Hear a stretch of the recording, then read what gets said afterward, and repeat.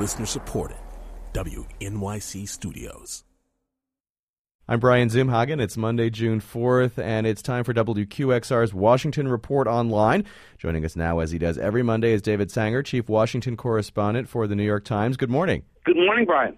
David, you revealed in the Times on Friday and in your book Confront and Conceal that for 5 years now the United States has been running a covert program against Iran's nuclear program. It's called Olympic Games. What is it?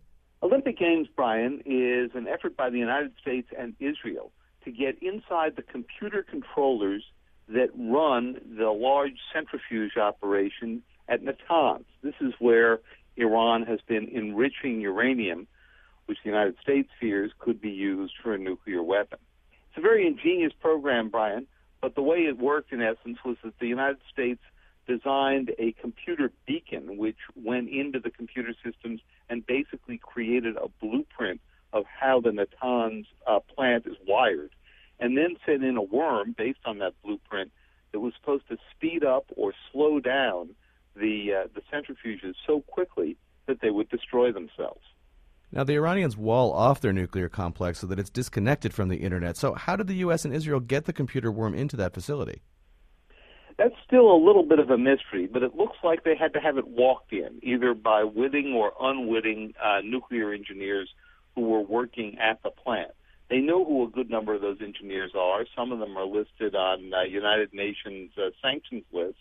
The most common way to do this is to have it come into the plant, usually on a USB, a flash drive, or on a laptop computer, or something else that will get past what's called the air gap, that separation between the computer system inside Natanz and the outside world, including the Internet. So everyone's been trying to figure out whether Israel will attack Iran's nuclear facilities. Did the cyber attacks accomplish what a military strike could not?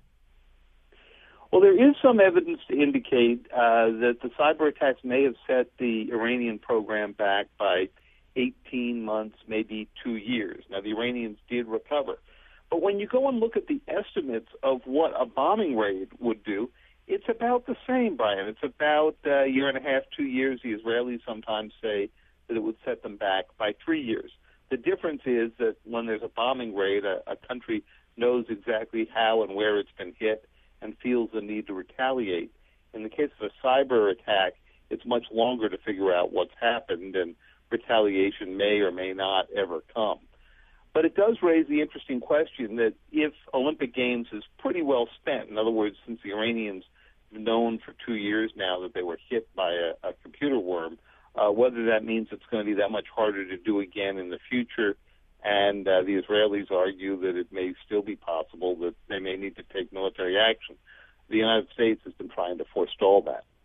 David, there's been a lot of speculation from conservatives that the White House is leaking information about the president's role in drone strikes and cyber attacks in an effort to bolster his image as a strong commander-in-chief in this election year. Are they right?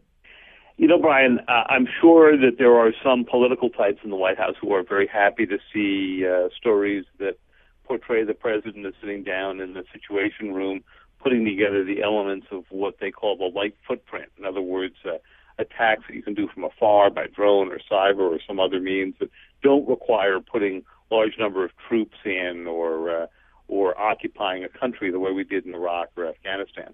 All I can tell you is that in my experience working on Confront and Conceal, the book from which the story was excerpted in the Times, I didn't find that was the case, that the reporting had to be done out around the world.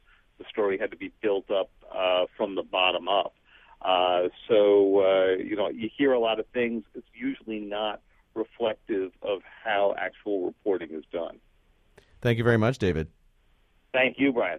That's New York Times Chief Washington Correspondent David Sanger. I'm Brian Zumhagen, and that's the Washington Report on Classical 105.9 FM WQXR.